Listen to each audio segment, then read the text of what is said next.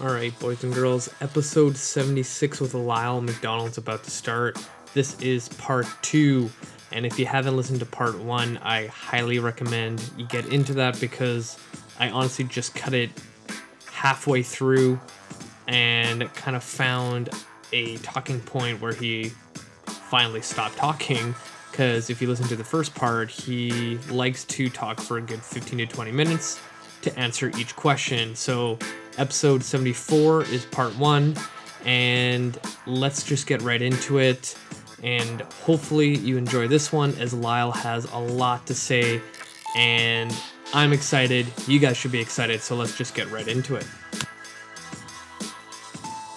I'm glad we're on the topic of stress, because one of the Facebook questions kind of leads right into this. So Bridget from Facebook says, I have lost 90 pounds. I have 35 to go. I lift, I do cardio, and eat according to my macros my daughter, and in brackets, nutrition person, set for me. Tonight I bought a pair of size 12 jeans. Never in my adulthood have I worn a size 12. I went from joy to panic. I'm terrified of regaining the weight. The stats are not good, keeping the weight off. I want to be an anomaly. I want to be one of those who keep it off. Please advise, please. Okay. Well, first, I actually, this brings up, this is going to be kind of a quick tangent, but I do want to address it. There's still this repeated statistic that only 5 to 10% of people succeed at weight loss, right? This has been floating around for decades. It's wrong. I want to emphasize this so strongly, because I think this, as much as anything else, is part of the problem. These numbers came from studies in like the 60s, based on a very small group of women in diet studies that were hard cases, right? These were the women that they'd done every diet study before and they'd failed. Now, I'm not saying that this was behavioral or that they were failures as people. For whatever reason, there are genetic issues going on. There are physiological reasons. But this statistic is representative of this small minority of women who were already hard cases. This is not representative, right? People who succeed don't go into weight loss studies, right? Kind of by definition. And there have been a couple. There's a researcher back in the day. I think I'm the only person who's ever seen this paper. And he looked, and the reality is most people who lose weight don't use a commercial program, don't use a diet book. They don't use Weight Watchers. They didn't do any of this. They're not represented in studies. And when you actually look at the numbers, and some of this depends on how you define weight loss success, but whatever, it's more like 30% and up. Now, I'm not saying everybody succeeds. I'm not saying, I wish I would, trust me, I'd be a much richer man. If I said I had a guaranteed success program, I would have a lot more money than I do. And I don't want to say that. But we also got the National Weight Control Registry, which is a group of over 3,000 people who have lost weight, ranging from 20 to 200 pounds, kept it off for anywhere from 3 to 60 years. And the number of different programs they use, the number of approaches, some used commercial programs, some just did it by themselves. Some people used a diet book, most used a high carb, low fat. Some people used a low carb, high. That's increasing in number. Regardless, they all show a cluster. Well, before I get into that, what I think has happened, right? We've got all these articles, all these news articles, right? Because fine, study after study, we know the body adapts, metabolism slows, energy expenditure is decreased, hunger is up. This is a tendency, the body wants to regain weight. But what do the articles say? Research finds nobody loses weight and keeps it off. And it's bullshit. I get it, it's clickbait, but if I told somebody, yeah, you know what, you should try this goal, but you're going to fail, they're going to fail because they're going into it expecting to fail. And this 5 to 10% statistic is not helping. Who in the hell thinks they're going to be that exception when you tell them 95% of people fail? I'm going to get this quote wrong. Actually, Bridget may have actually used it herself. Podcast I did, it's actually a woman she lost over half her body weight. She's kept it off. She does a pod, which gives her, I think, a perspective on weight loss maintenance that people who've never been overweight don't have. And she said, don't be a statistic, which basically I want to be the anomaly. And that is her way of expressing And again, I told her I was going to steal that quote because I think it's such a succinct way of putting it. Statistical averages are great, but they don't tell you anything about the individual. And again, I'm not saying I can guarantee success, but when you look at this National Weight Control Registry, you see common patterns. Among them, regular exercise. If there is a single role for exercise, it is weight loss maintenance, because it helps to offset the metabolic rate reduction. It allows you to eat more food, which helps to offset the hunger. It does take quite a bit, but regular exercise is really one of the key factors. Eating regularly. Most of them tend to eat breakfast. That's a whole separate issue with the intermittent fasting thing, which we might get to depending on time. Probably the biggest behavior is regular, they track their body weight, right? And there's a lot of debate and whining and grinding and gnashing of teeth over the scale and its usefulness. The scale is a tool. Used improperly, the scale is a poor tool. Used properly, the scale is a good tool. Perhaps the single most common behavior among successful weight maintainers is that they regularly track. Because what do most people do? They lose a bunch of weight. They start to slip on their diet or exercise program. It's human nature. You get a little more relaxed when you're not dieting. In a way, maintenance is almost harder. Suddenly, they've regained 30 pounds.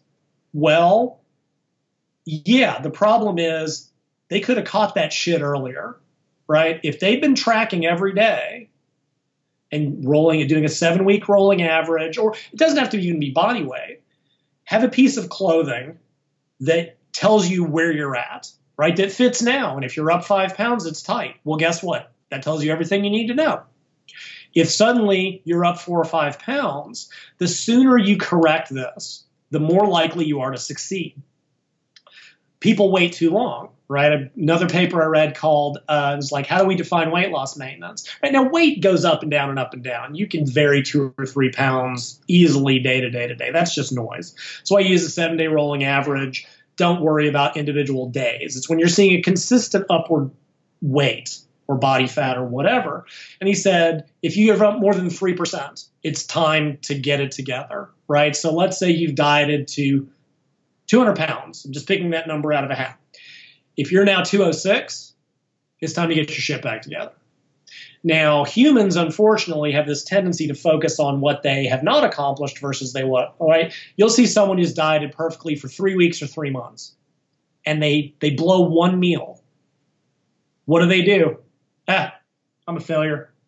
I've screwed up everything. No, you haven't. For 3 months, you got it right, or whatever the number is. I don't even care. That one meal doesn't mean anything, but that's where humans fixate. So the person that I'm sorry, you said Bridget had lost how much? 90 pounds? 90, yeah.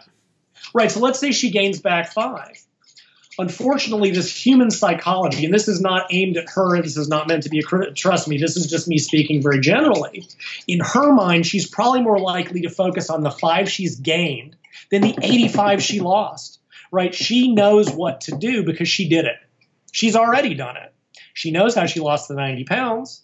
Well, if her weight starts to slip up, she knows how to get it before it becomes a problem. Because as soon as if it gets to 10 or 15, you go, you know what? Fuck it. Forget it. I'm done. And you give up.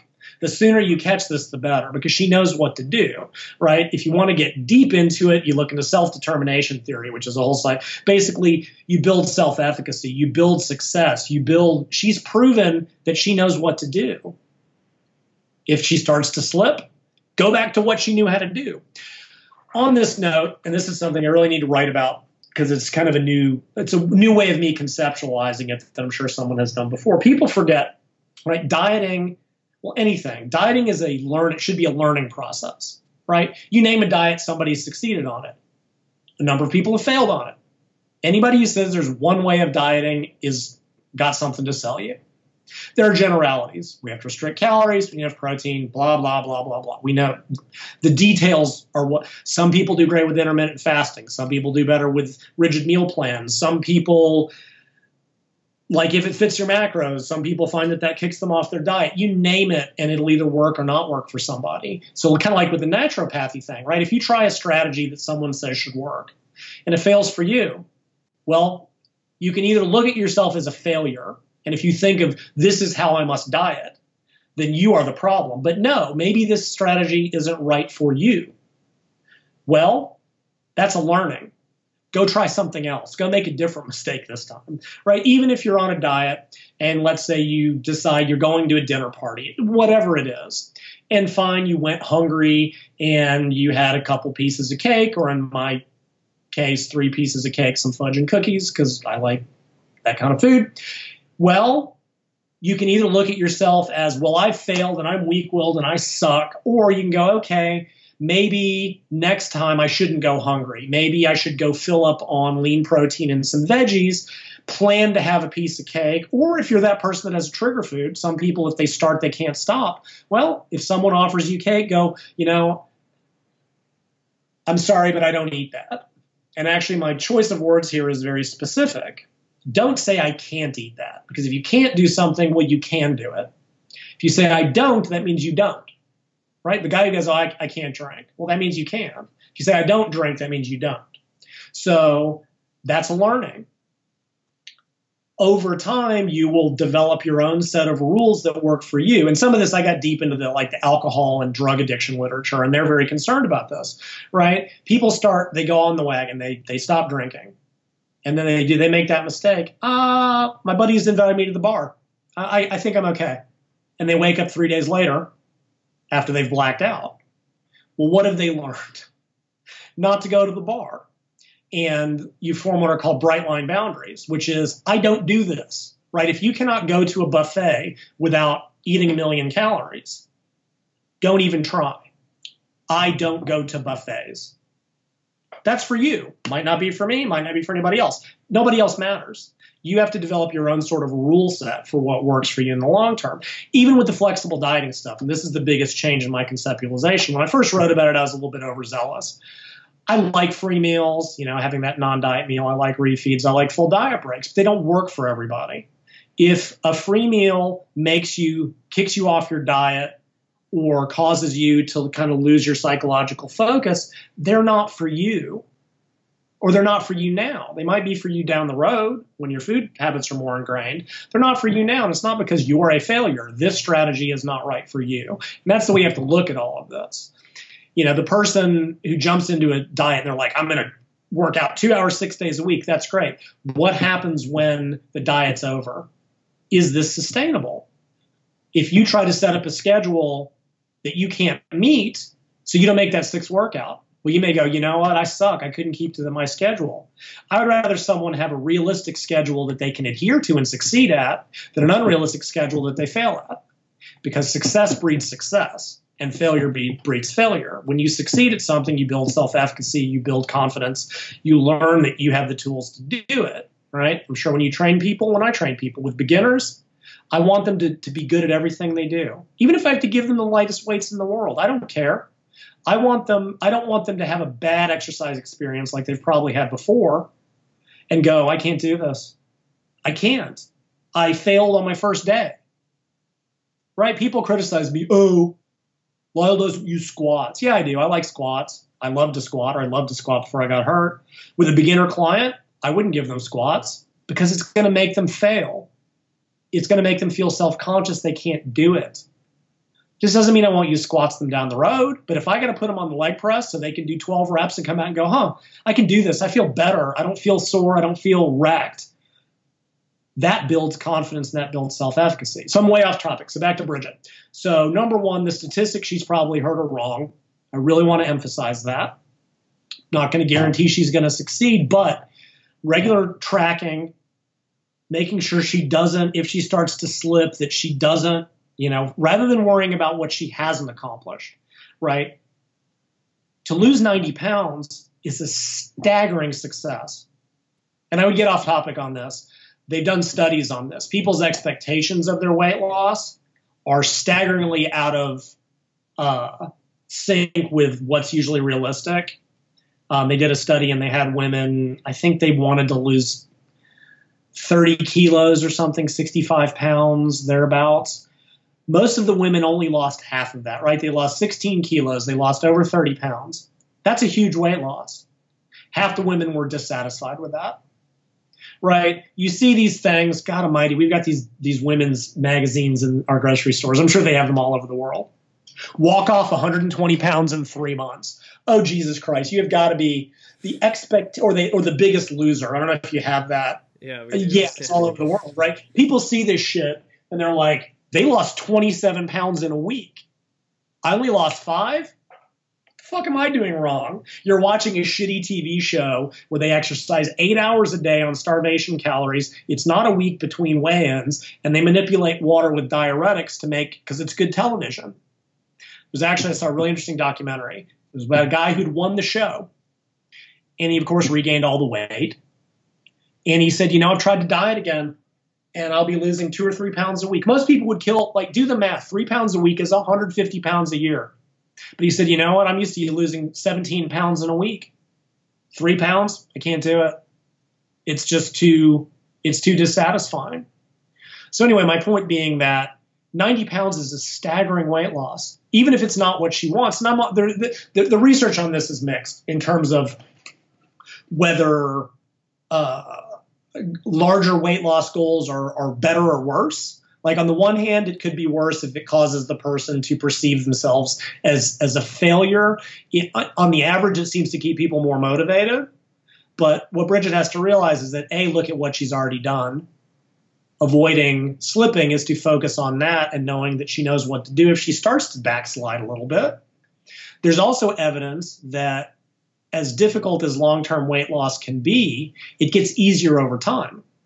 Now, this is not metabolic. That stuff, unfortunately, never goes away. There's always a little bit of a metabolic adaptation where the post-weight loss person burns less calories for their body weight than they should. But studies also find that with long-term weight maintenance, it gets easier. And that's because the behaviors get ingrained. And that's the key. The longer she maintains her current eating, her current activity that got her to this point, the easier it'll become, the less likelihood she will have of backsliding. There's just also the reality as people get further from their starting weight and closer to their goal weight, it slows down. And even if she's not losing now, the reality is as you lose weight, your calories either have to keep going down or your activity has to keep increasing. And it sucks. It really does. But eventually your body comes back into balance and you maintain. And to lose more weight, you have to adjust that. And that's just the reality of it all. And it's a shitty reality, but it is the reality. If it were as simple as just eat 500 calories less and lose a pound every week, people would lose weight until they starve to death. And that clearly doesn't happen. Eventually, they just plateau. They see kind of a descending or a decreasing weight loss curve. So that's kind of the best advice is, again, number one, focus on what she's accomplished. Number two, focus on the fact that she knows what to do if she starts to backslide. Number three, realize that frequently maintaining for a little bit makes it easier to lose going forwards. The diet break thing, which is actually recently shown to increase fat loss, taking breaks every so often, which I get to be smug because I wrote about that 13 years ago, and finally they did the study that kind of finally showed that there was a metabolic effect. Where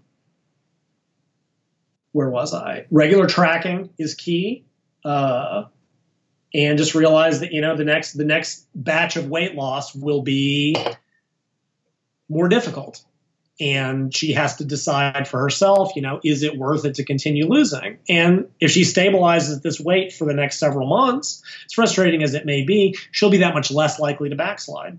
And that will make moving into the next block of active dieting that much easier. So that's probably kind of also keep protein high.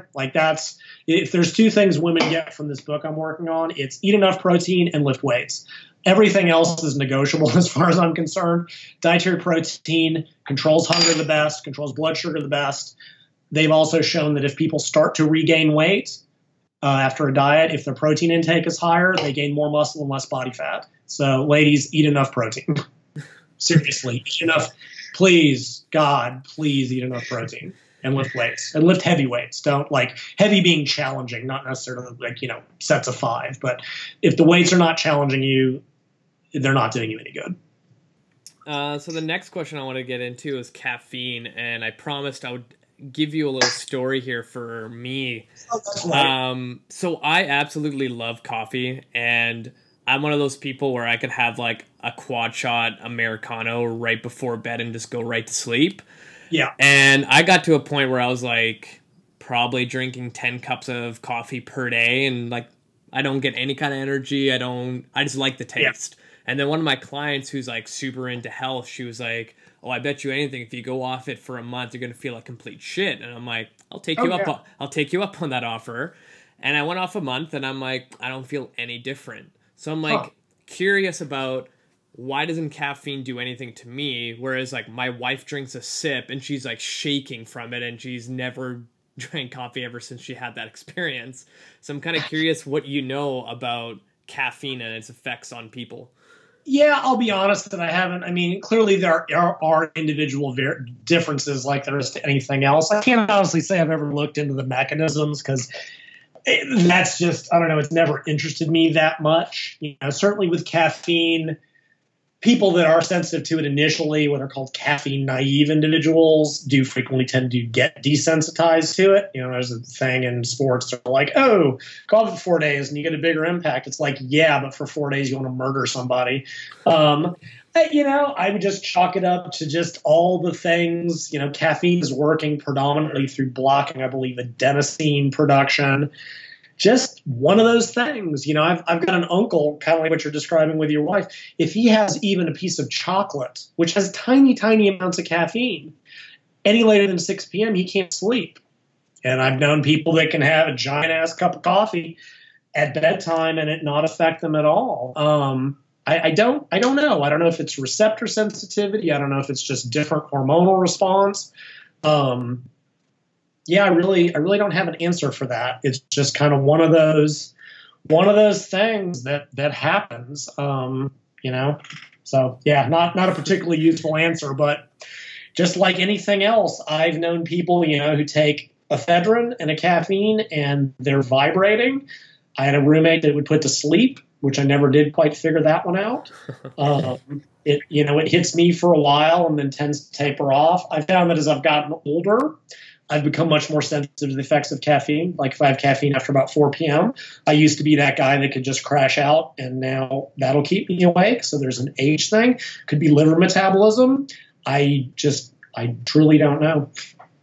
No, I was going to bring up the ephedrine thing too, because I tried that because I was like, okay, yeah. I'm on a mission to find something to give me energy. Yeah, right. And I've like tried all different pre-workout supplements. I don't even take those anymore. And I'm like, okay, ephedrine, here we go. Nothing. Great. I'm just one of those people. Yeah, just, you know, I knew another person years ago, like, and, you know, moving into recreational drugs, which is a different issue. And she's like, pot would wake her up and cocaine would make her sleepy. And I don't know if it's some kind of weird reverse neurochemistry or what it is, but it kind of is what it is.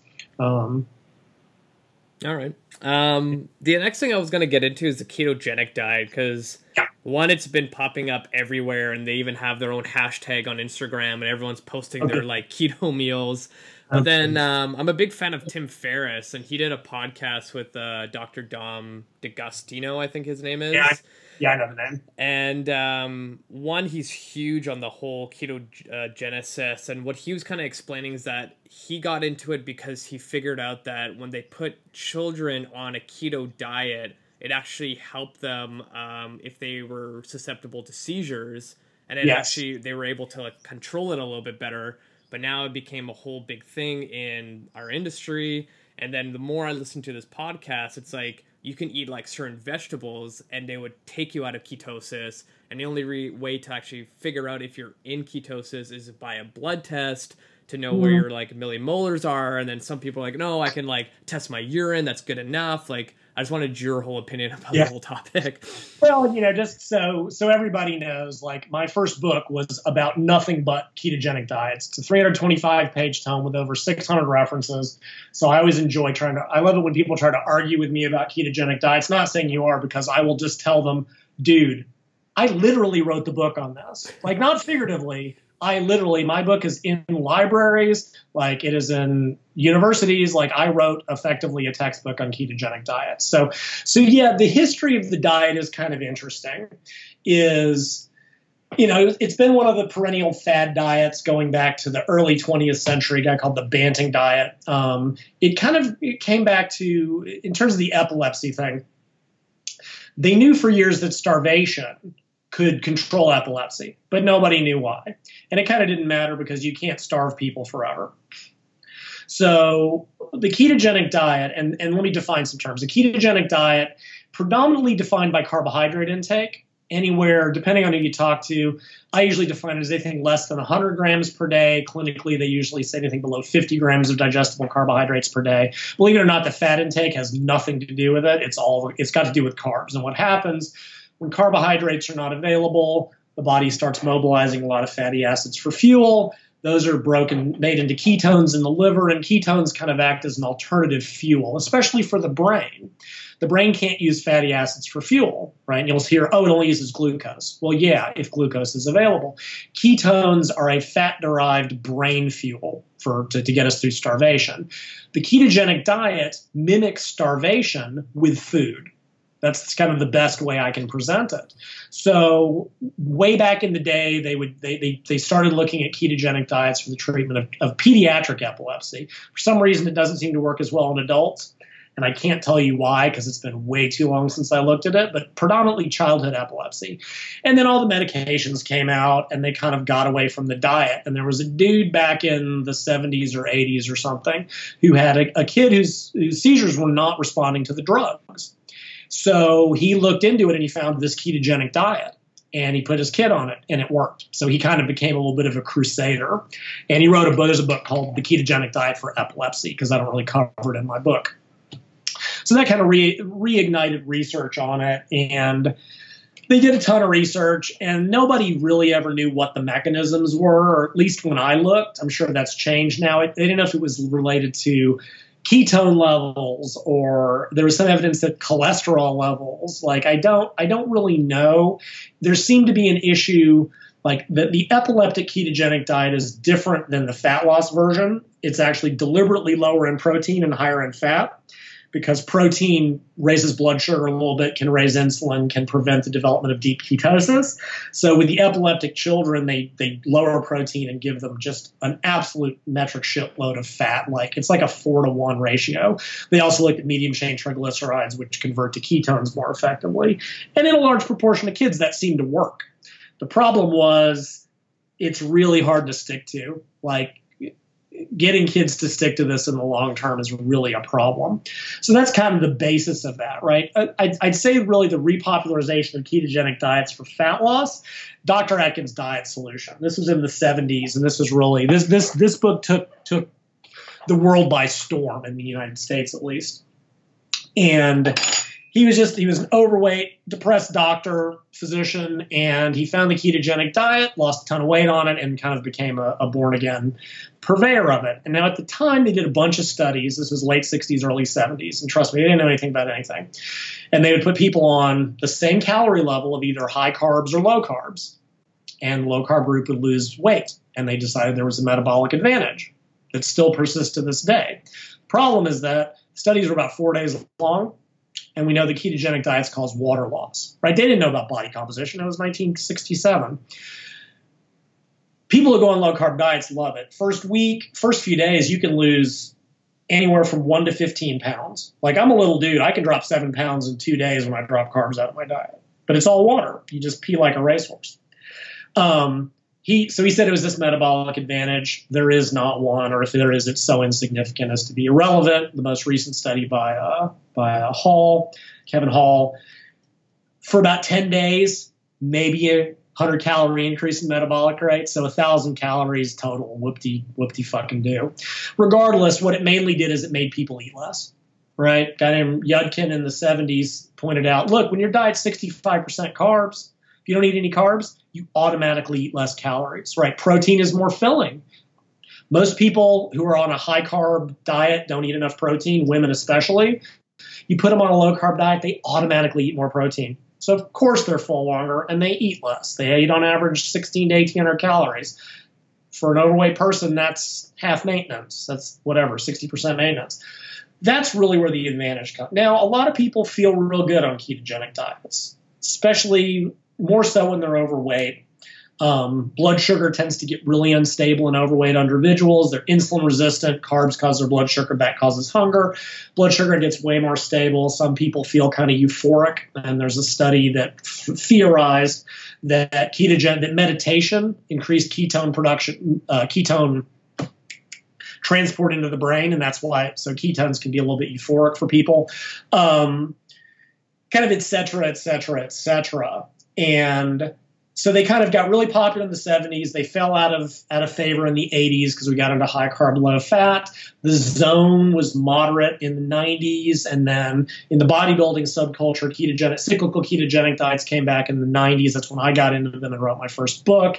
And now we've gotten to the point that you've kind of got this division where ketogenic diets are kind of, you got the born again keto zealots, you got the born again non-keto zealots. Got the, if it fits your macros zealots, they're all zealots as far as I'm concerned. There's no perfect approach for all people. For people that are carrying a lot of body fat who are insulin resistant, lower or low carb diets tend to be really beneficial. And like when I talk about this in the women's book, polycystic ovary syndrome, insulin resistance is almost universal, and lowering carbohydrates improves a lot of health parameters. And in some cases, going full-blown ketogenic does help. So it's one of those things, and it's funny, right? I wrote the book on ketogenic diets, and everybody hates me for it. Anti-ketogenic diet people, the mainstream nutritionist people, don't like me because I didn't say the ketogenic diet will murder you, which is an old idea that's not true, right? I didn't write negatively about it, so of course I'm the devil. Pro-ketogenic diet people don't like me because I don't think it's magic, right? So because I have a very moderate approach to most things. High carb, low fat, it works really well for a lot of people. Moderate works well. It depends on the context. Someone who is overweight and insulin resistant and not doing a lot of activity, lowered or low carbs works fantastically. Someone who's extremely insulin sensitive, doing a ton of exercise, they need higher carbs. Most people are probably in the middle. Most people I would like to see having sufficient protein, 25-30% fat for fullness, and carbs end up at 40-50%. I think that's, for most people, probably about the best range. Some people find ketogenic diets, the adherence, it's weird. The adherence can be both worse and better, depending. For a lot of people, and I used to be one of them, if they eat some carbs, they eat all the carbs, right? There is no moderation for them. And I can do it. I can sit and eat a bag of bagels in a sitting. Trust me on this. When I did cyclical ketogenic diets in the 90s, and cyclical ketogenic diets, you alternate 4 or 5 days of pure low carbs with 1 to 2 days of all the carbs. That worked for me psychologically, right? I can do 0 carbs. I can do all the carbs. Doing some of the carbs didn't work for me real well. So from that standpoint, if you've got someone who's a quote unquote carbaholic or just finds that eating starches makes them eat more starches, by removing the diet breaker foods, frequently they adhere better. Now, the other side of that is frequently they start to crave the foods they can't eat. Eric Helms told me about a study that I hadn't seen. They put 2 groups of people on the same diet, but one group could eat bread and the other couldn't. Guess what food the group that couldn't eat bread craved? Bread, because we tend to crave what we can't eat. So ketogenic diets can be really great in one way and can be really problematic in another. So I take the standpoint of, if it works, great. If you're doing a lot of high intensity training, you're going to run into problems because eventually your glycogen is going to get low and you're not going to be able to stay in training intensity. So it's kind of a matter of context. So far as some of the other degrees, so ketosis, I think it was Dr. Atkins who pushed what are called keto sticks. So these little urinary strips that they make for diabetics. And you pee on them and they color change. If they turn purple or dark purple, that tells you ketones in your urine. Urinary ketones are not accurate, or they're not as accurate, because you can be in ketosis, which is defined as a blood concentration, and not have enough excess ketones to pee out. This is especially true if you're active. It's especially true if you're lean. Lean people don't have as much fat to mobilize. They don't develop as deep a ketosis. If you did a blood test, they might very well show high ketone concentrations or high enough, but they're not going to pee anything out. And so keto sticks are marginally useful at best and completely misleading at worst. You can also get false positive. N-acetylcysteine will make you throw a false positive for ketones. And I bring this up because what's happened is people have come up with a lot of strategies to deepen ketosis that actually hurt their fat loss results, right? So in the epileptic children, to get deep ketosis, they give them a shitload of dietary fat. Well, guess what? The more fat you're eating, the less fat you're losing. I don't care how much fat you're burning. It's a matter of the difference between what you're burning and what you're eating. So people be like, oh, I'm going to do a fat fast. I'm going to eat 80% dietary fat so I can see urinary ketones. Urinary ketones don't matter. Fat loss matters if fat loss is your goal. This whole thing with the keto salts is just ridiculous on every level because ketones are made – being in ketosis does not cause fat loss. Fat mobilization causes ketosis. So this whole thing, oh, keto salts will put you in ketosis in 2 hours. Who gives a shit? If you're putting ketones in your system via a supplement, your body doesn't have to mobilize fat to make them. Keto salts are not only not helping fat loss, they're inhibiting it, which is just, they're making millions, but selling people bullshit. If you want to lose fat the fastest, you do my rapid fat loss diet, which is based around nothing but lean protein. Take out all the carbs, you will get into ketosis. Take out all the dietary fat, you will burn as much dietary body fat as is humanly possible. The more dietary fat you eat, yeah, you may be in deeper ketosis, but if you're making it from dietary fat, that's body fat you're not losing. Ketones actually, high ketone concentrations also inhibit fatty acid release. They raise insulin indirectly. So like the higher ketone concentrations are, the less fat you mobilize. So again, raising ketone levels with these keto salts is hurting, not helping. It's really stupid. Yeah, so, I don't know if that's your question. No, that did, because the other thing I was going to bring up is like in that same interview, they started talking about ketone supplements and which ones you should take and things like that. But it kind of just seems that people just jumped on the bandwagon or like, we should market a supplement for these people. Well, and it came out of a couple of pieces of research, right? But they were in endurance athletes. And what this has to do with, for years, right? So endurance athletes like long distance cyclists and runners have this issue of they tend to run out of muscle glycogen and muscle carbohydrate. So they've tried to figure out, can we get them to use more fat during the low intensity bits to spare glycogen? They want to fat adapt them. And they've been studying this since the 90s. And they'll put them on, long-term ketogenic diets. And yeah, they burn more fat, but they can't train worth a shit. Or they looked at putting them on 5 days of ketogenic, of a low-carb diet, and then recarbed them up to see if they could get the best of both worlds. So somebody came with a study that they gave them keto salts, and they found that, so normally when carbohydrates are available, fats and ketones are not used for energy. And vice versa, right? Like I said, ketones are to replace glucose as a fat-derived fuel. The goal, so you can it's kind of one or the other. Their goal was, can we get these people, the endurance athletes' bodies, to use more fat or ketones for fuel while also having normal carbohydrate stores? The first study showed that, yes, they use more fat for fuel. Well, fantastic.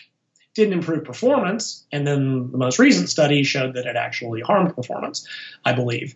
So, but the point was they weren't looking at fat loss. They weren't trying to establish ketosis for the sake of ketosis. They were trying to find a way to make performance endurance athletes, which are not the general public, to be able to use fat for fuel while still having sufficient carbohydrates. And that's just, and then this just got, everyone was like, a new supplement, get into ketosis quickly. Well, yeah, but so, it might be good. There are clinical reasons, and I won't claim to be up on this research. I just haven't had the time or energy. There has been a lot of interest in ketogenic diets potentially being like neuroprotective. Again, it seems to control seizures through some fashion. I think that it does not. Please, I just wanted to say this briefly, does not cure cancer. It has been shown to potentially impact one specific type of brain cancer, an astrocyte glioma. It does not just know. This idea that it will prevent or cure cancer is just so much horseshit. Regardless, it is showing some benefit for like neurological issues. I believe Alzheimer's. Again, I can't say I've kept up with it. Possibly through... Couldn't begin to tell you. If it's working with seizures, it's probably stabilizing the cell membrane somehow. Randomly, it is interesting. Seizures and bipolar seem to have a link because a lot of seizure drugs turn out to work for bipolar disease. And there's a couple case studies where ketogenic diets actually treated bipolar. And people ask me why I'm not on a ketogenic diet, and the answer is I like carbs. So I would rather be on medication than a diet that I won't enjoy or won't follow. So there's certainly some clinical potential benefit to ketogenic diets. I do think that lowering carbs certainly has a lot of benefit for people with insulin resistance, and in some cases you got to go full-blown ketogenic. The zealotry is my problem with it. This idea that since it's good for a certain population of people, it's ideal for all possible people. But I have a problem. That's not limited to ketogenic diets. It's limited to all zealotry, whether it's dietary or training, whether it's volume, high intensity training, this, that, or the other. The idea that context might matter. I don't think ketogenic diets are optimal for certain kinds of athletes. Certainly they are if you're going to be, pissing around at nothing but low intensity, but there's not many athletes that do that, right? Ultra endurance runners, maybe race walkers. At least one study showed in cyclists that, okay, they fat adapted them. Great. They used more fat during the race, but they were unable to sprint because it had some enzyme difference. They now don't think that it's not carbohydrate. Hang on, how did they put this? It's not carbohydrate sparing, it's carbohydrate impairing. Fat adaptation prevents the body from using carbs to fuel high intensity activity. This is not a good thing for sports because sports are not by and large done at piss ass intensities. Yeah, if you're ultra running for 100 miles, 50 kilometers or whatever, those guys are running, quote unquote, at about 4.5 miles an hour, maybe 5. That's a really fast walk. Right, they are shuffling along. A marathoner who did this will bonk, flat out. And the reality is every study on performance has either shown no benefit or that a ketogenic diet hurts performance. If this worked, athletes would do it, right? Athletes are usually ahead of the game. If this worked, the Kenyan runners who dominate marathons, the Tour de France cyclists, they would be doing this, and the winners are not, period, because it doesn't work. Now, there is some interest in maybe training low, training under lowered carbohydrate conditions, which is like fasted cardio or doing the occasional day of low carbs or whatever. This may benefit some of the adaptations to endurance performance, but this is very specific. There was even a study that showed that pure ketogenic diet versus alterations, like you eat carbs to support high intensity training and you train low on the low intensity days, and I think it was even in it was race walkers or ultra distance runners or something. The ketogenic diet hurt performance, it hurt exercise efficiency because yes, fat provides more calories per gram, but it also takes more oxygen. And for a given VO2 max, that means you produce less ATP. Burning fat versus carbs. Carbs are just a cleaner fuel. Again, for the average person, it doesn't matter. If you're lifting weights a couple times a week and doing low intensity cardio, I don't care. You don't need 10 grams per kilo of carbs. You might need 2.5 to 3 grams per kilo. You might need a gram to a gram and a half, right? I don't disagree that this high carb mania got out of control. Going to the other extreme by default, you don't counteract one extreme with another extreme unless you need it. So I do think a lot of the keto people have gone a little bit, but again, that's zealots are going to zealot. If it fits your macros, people are just as bad. The intermittent fasting people are just positively aggravating because if you mention the word breakfast to them, oh, I haven't eaten breakfast in years. Yeah, I don't give a shit. Here's the thing: nobody cares. Right. I don't care but they have this idea of this self-righteous moral indignation that, oh yeah, I can't believe you eat breakfast. Yeah, fuck you. I like breakfast. I train in the mornings, whatever. I don't care what they do. It's their own problem. But yeah, there's just that kind of, which is why, again, nobody likes me because I don't like anything except myself enough to be like, there are generalities that always track through, but there is just no single approach. Because if it were true, if there was a single best approach for everything, we'd have found it. And clearly, too many people have seen success with too many different things. Too many people fail at too many different things. Even the keto guys, this is their justification. The study does not show that ketogenic diets benefit an athlete. Oh, they weren't keto adapted. Well, what does that mean? Well, they hadn't fully adapted to using ketones for fuel. You know what their definition of how long it takes to adapt to ketones for fuel is? No. 1 week longer than the study lasted. By definition. I had a guy do this to me. He was just like, 4 weeks isn't long enough. I'm like, how long do you need? 6 weeks. Okay, here's a 6-week study. Nope, still wasn't long enough. And I'm done. Like, if you're going to move the goalposts, just go say right away, no research will change my mind. Be intellectually honest about it. But any study that benefits, no matter how long, is a good study. Any study that shows negatives or no benefit, oh, they weren't keto adapted. Well, how long do they need? Well, I'll wait till the next study. And no matter how long it is, it's never quite long enough. And that goes back to the whole, how long is it supposed to take? Right? Most of the adaptations to ketogenic diets are done in about 3 weeks. All right, fine. Look, I've read every study that was written since 1920 till about 1998. Please feel free to show me the data on how long it takes, and they can never do it. They just don't like studies that don't agree with them any more than I do, but whatever. It's like, just be honest that you've made up your mind until you see the data that supports you. So regardless, that's kind of my take on ketogenic diets. They're good, they're bad, it just depends. Nice. So the next thing I wanted to touch on is intermittent fasting, because like it kind of died down a little bit, because I remember when I first read it, it was an article that John Berardi wrote, and I was like, oh, that seems kind of interesting. I want to try it. So I said to myself, I'm going to try it for a month, see what happens.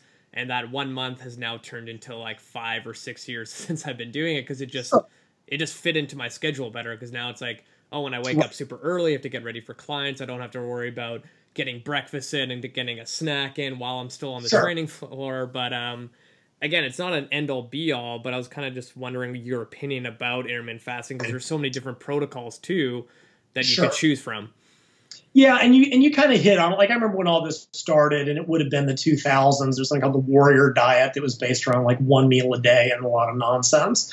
So, intermittent fasting refers in the most general sense to taking more extended periods where you're not eating. And in some of the research, it could be you eat 1 meal a day. Sometimes it's alternate day fasting, where you kind of eat small amount one day or nothing, and then eat and don't eat and don't eat. They've done any number of variations, and a lot of it, and they've shown health benefits. Make no mistake, it seems to cause a minor stress to the body, but it's through something called hormesis. It seems to generate positive adaptations. We didn't really talk about that with stress, but short-term acute stress tends to promote the body getting stronger. It's chronic long-term stress that breaks stuff down, right? So I was really talking about the chronic stressors that occur, because mental stress tends to be chronic. Like, if you do a workout, it's a stress. You get recovery, you grow stronger. So intermittent fasting was kind of a positive stressor. The 1 meal a day thing clearly worked. I think a lot of it was because people just ate less, right? You can only eat so much in a meal without, it just is the reality. I think really where it became super popularized would have been Martin Berkhan through the lean gains approach. And he because when you're dealing with people that are training, you run into different issues in terms of blood sugar, fueling the training, getting optimal adaptations, recovery and growth. So he kind of developed a protocol that was like 14 to 16 hours of fasting. Basically, you ate your dinner meal and you skipped breakfast and maybe lunch. And then you would have a meal and you would train, and then you would have a couple more meals. And you had like an 8-hour eating window. Now, it was still calorie controlled. You still had to worry about macronutrients. The idea here was to support the training when you need, basically kind of like with the low carb, high carb thing, to eat when you needed to eat to support training, and not when you maybe didn't need to. And a lot of it had to do with, there were a number of reasons, right? If you work a normal job, 9 to 5, traditional job, not normal, you're usually busy during the day. You've got clients. I don't do anything in the mornings except tend to my dogs, but you're probably not hungry because you're busy, right? You tend to be hungry in the evening because you're home, you're bored, there's food, you're watching television. So, on caffeine and just mental power, you can get through the day without eating once you get used to it, and it takes a little while. And then you would eat, and then you would train, and then you would eat a couple more times, and then you go to sleep. This had a number of benefits. I think the biggest one initially, before it kind of went off the rails, was prior to that, you had all these people who were locked into the you must eat 6 meals every 2.5 hour psychosis. That alone was a stress, right? Having to worry about eating every 3 hours. I would hear about people who worked a traditional job and they would have to eat at 8 and they had to eat 11. Well, they were working. They would sneak away from their cubicle to the bathroom to eat a chicken breast, veggies, and rice in the toilet stall because, by God, they were maintaining that 3-hour meal schedule. They would not go to movies because the movie would run over when they were supposed to be eating. This is just that psychotic athlete bodybuilder mentality. It's obsessive compulsiveness. It's just insane. Intermittent fasting, for a lot of people, is just like, wait, I don't have to do this. Wait, I won't go into fat storing mode because I missed a meal, which that's a little bit of bullshit. A human can not eat for 4 days and their metabolism will go up, not down. Rats and mice adapt in a meal. So for a lot of people, it was just freedom. Dude, I don't have to eat every 3 hours. I don't have to eat within 4 minutes and 7 seconds of waking up or my muscles fall off. And it gave people it just reduced that stress because they didn't have to do that anymore. Another potential benefit, and this is actually, I talk about this a lot in the women's book, right? Smaller women who are dieting are often on fairly low calories. And to tell a woman on 1,500 calories to eat 6 meals a day, well, that's 250 calories a meal. That is not a meal. That is about 4 bites of food. It's very unrealistic. Now, a larger man on 2,700 calories, that's trivial. You can eat 6 meals a day without a problem. For a lot of people, if they're busy during the day, right, one of the diet breaker times, dinner, late, if you save calories earlier in the day, even if you're not intermittent fasting, if you just have a small protein breakfast to just keep you from being hungry, protein drink or whatever, calories not eaten in the day can be shifted to the night. Having a big meal at dinner helps people to sleep, which often gets disrupted when you're dieting. For smaller women, having 3 500-ish calorie meals between 4 and 9 p.m. will keep them full in a way that having 5 300-calorie meals spread across the day will not. So it had a lot of advantages there. Also from a social thing, right? If you want to go out on a Friday, your friends are like, bro, we're going to go out and do whatever. Fine, you just save up your calories with intermittent fasting and you can go do it and stay within your calorie map. And it got people out of that mindset of I must eat 6 meals per day with exactly 27.5 grams of protein, 42 grams of carbohydrates, of yada yada yada. Then it sort of took on a life of its own, and it went from being a beneficial approach to the be-all end-all, where it had enormous metabolic advantages. People thought calories didn't matter. It was better for training, And again, if you're dieting, right, training is the key thing. You got to be able to train effectively to keep your muscle and et cetera, et cetera. Clustering calories around training made sense. Now, it's different for the inactive people, and most studies are done on the inactive people because they don't care. And it's different if you're not working out. You can eat a meal of 2 meals a day or whatever, and it doesn't make much of a difference. But if you're training, being able to support training, eating those calories and carbs when you need them and not when you don't need them made a very great deal of logical sense for a number of reasons. But it just sort of took on this life of its own where it became this insane level of cult where it wasn't just like this is something you can do, but if you're not intermittent fasting, you're doing it wrong. There was also an issue for as many people as it worked for, and it worked for a staggering number of people. Make no mistake, I'm in no way against intermittent fasting. When it works great. However, for a lot of people, it became another kind of binge purge. They would not eat all day, and then when they started eating, they would go nuts. That was my experience. And make no mistake, I've had my own sort of weird food issues over the years, and I got a little dietary restraint going on. I got I got my own stuff that I've had to learn to work around, and that's just my learning experience. But for me, if I didn't eat all day, as soon as I decided to start eating, I would typically eat more than if I personally ate more smaller meals during the day. So for me, and realize I work at home, I don't have a busy morning schedule. It's different. If I were at work all day, it might be different. If I whatever, it might work. And I've tried a lot of different variations, and for the most part, it's not a good approach for me. And I think this is one of those places where people can test it And if it works, great. And if it's putting them into kind of a binge situation at night where they're like, I get to break the fast, time for the buffet, ate 4,000 calories because I was hungry, then it may not be for them. I do think, and this is true about all cyclical dieting approaches, even the ones I've written that I really like, for people coming from an eating disordered background that may have been based around, a binge purge or sort of a bulimic type cycle, I think this stuff has the potential to cause a staggering number of problems because it puts people back in that mindset of starve all day, eat all night, or starve today, eat all the food tomorrow. If someone has that background, I tend to argue against it in the aggregate. I'm sure some people have found it to work for a number of reasons, but it's like anything else. When it works, it's great, and it makes a lot of logical sense. I don't think it works well for people who train in the mornings because you can certainly put your eating window around your morning workout, but I think it's much harder to eat from 8 to 4 and then not eat in the evening when you're at home and people are eating. Then I think it works best if you train in the evenings, certainly. I know people that have done it. They'll train in the morning and not eat, which I don't think is optimal for a lot of reasons. I remember I actually discussed it, with Martin. Like endurance athletes often will do 2-day work, or a lot of athletes. And in premise, and if you're an endurance athlete, if your morning workout is just long, slow distance, do it fasted. Not because you'll burn more fat, but because that's that training low. This may induce more aerobic adaptations than if you're doing a high intensity workout in the evening. Fuel that, right? Eat to fuel the workout. And even weight trainers, if you're doing a light Olympic lifting workout, you don't need a lot of carbs. If you're going heavy in the evening, so that it can be adapted, but it doesn't always work. So again, sort of the same basic story. When it works, it's great. When it doesn't work, it's appalling, and it's a matter of context. Awesome. So I'm going to get one more question in because we touched on a lot of stuff, but I know.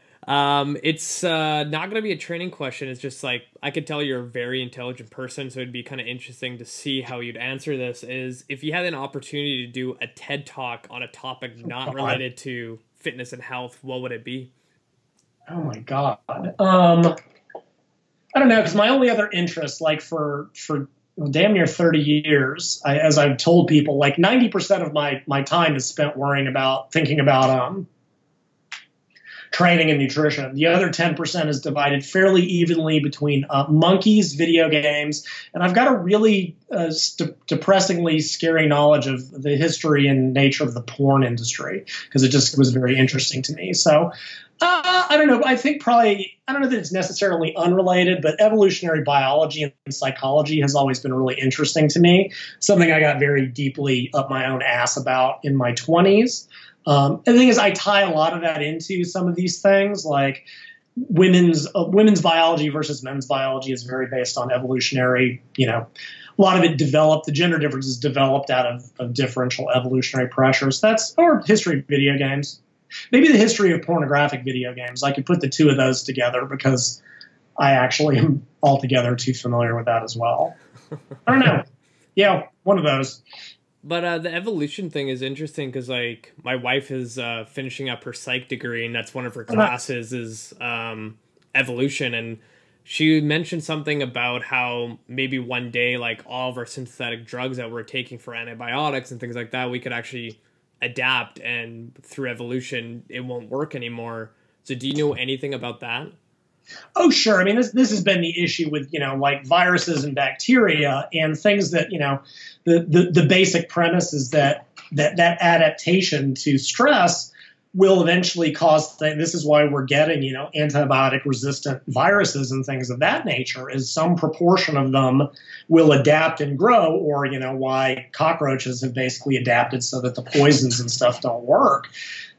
Things that are working on a super quick basis, right? Bacteria have an enormous turnover. It's humans evolve on a generational basis. Bacteria evolves on an hourly basis because the reproduction rates are so high. That gives them this ability to adapt and adjust and change super rapidly. So yeah, she's absolutely not wrong. This is why they have to keep coming up with, stronger antibiotics and stronger drugs, because we got into this thing that, have a cold, take antibiotics. We've genetically engineered strains that are resistant to anything we can throw at them. Now, I think I think she's certainly right in that regards. I think an interesting counter thought, what if we could harness this in some sort of beneficial way? And I actually, bizarrely, I got this idea from a science fiction book called The Diamond Age by Neil Stephenson, and he sort of is describing an issue where we're in the future where there's these little robotic mites, these little tiny nanotechnological robots, some of which are very engineered and look very engineered, and some of which are very evolved because you just let them fight it out and see how they adapt. And there are differences because the ones that adapt invariably, I don't know, they work out solutions that frequently the human brain can't come up with. Like, even if you look at a lot of aspects of human biology, it has figured out ways of doing things that are far more efficient than anything our engineers or scientists have come up. One example that comes to mind is synovial fluid, right? The fluid that's within the joints. It is slipperier and it is a better lubricant than any synthetic lubricant. Well, this is when I was in college in the 90s. At the time, it was better than any synthetic lubricant that had been created.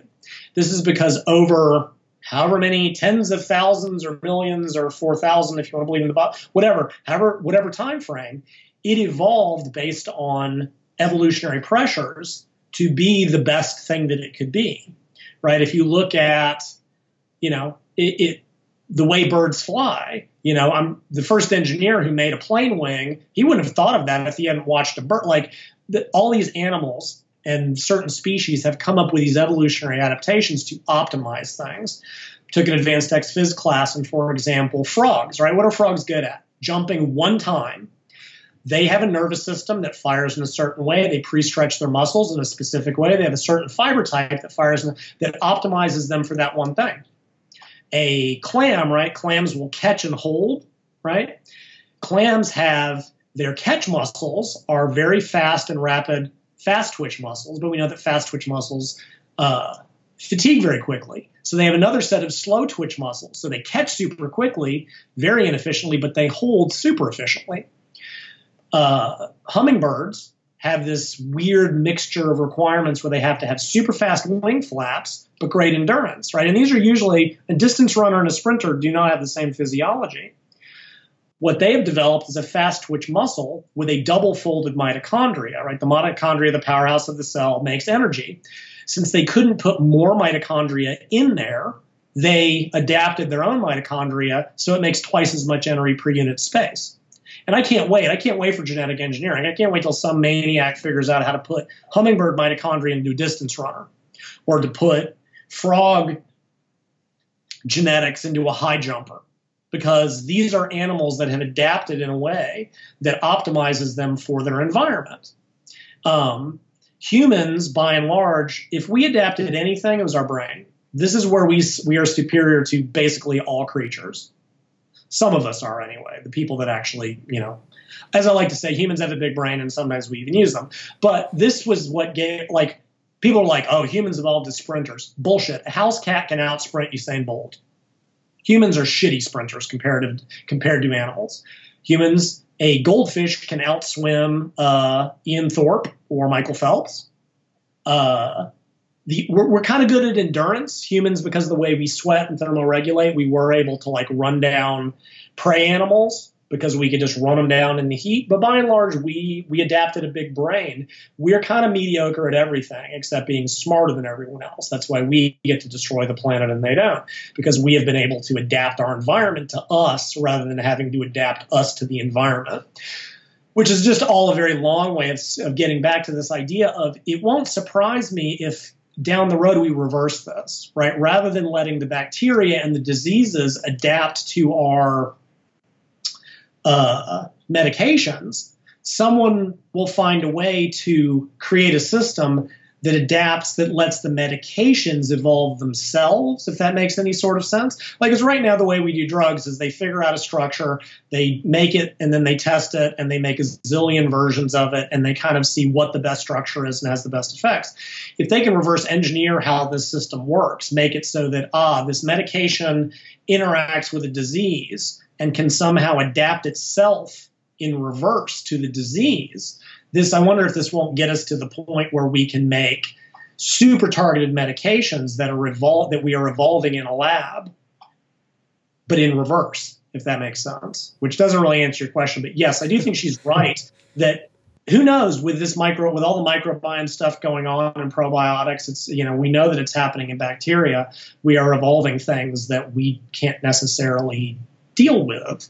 And we're running into problems, like I think I heard they've got, one of the first HIV vaccines, and that will work for a while. And then the reality is that the HIV molecule will adapt and it will basically evolve into something new that vaccine probably won't work on anymore and will eventually create, super HIV or whatever disease it is. So yeah. Awesome. So it's a good part to end because now my dog's just staring at me because I think she wants to go outside. Yeah. But where can people find you online? When's your book coming out? And any other kind of projects you might be having on the way? Just go plug away. Yeah. So my website, bodyrecomposition.com, which I occasionally even update these days. I've got over 500 articles. It's been around for probably near 20 years.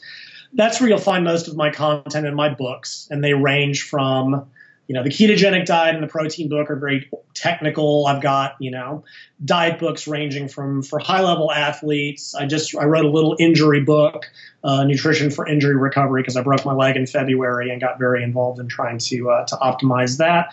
I do have a support forum at forums.lylemcdonald.com. Honestly, it's dead. I think forums are done in the age of Facebook. I'm probably most active on Facebook, and I have a personal feed that I'm always maxed out on friends. I have a Facebook group, which is called Body Recomposition, which I'm not only super active in, but there are a number of experts in other areas. Like I tend to be like, I do have my areas that I like to think I know what I'm talking about. I got a lot of areas I'm a generalist in, but when something's out of my wheelhouse, I've got two really good physiotherapists. I've got an orthopedic surgeon, I believe. There's an OBGYN who can answer all the birth control. I just tend to attract people that are experts in their respective fields. So any question I can't, we've also got, some great powerlifting coaches, some competitive bodybuilders, like pretty much most questions can get an expert answer. And I mean, I learn from these people, make no mistake. If it's out of my wheelhouse and they talk, I listen. So my Facebook group is probably the best place to find me. I do have a professional page that I don't really, it's just another place for me to ignore people. The women's book, I'm on chapter 13 of 30 with the editing process. I would like to have it out before Christmas because women are going to start their contest diets. We'll see. I've learned not to give release dates because I never make them. My first book, I told people 2 more weeks for about a year. And I believed it every time. It's kind of like if I rush it, it won't be as good. I do think I can probably get the editing done and hopefully have it released by December, and then I got to write volume 2. So those are probably the best places, certainly. My website and my Facebook group. Awesome. So thank you so much for all your time. This is just thank you. Awesome.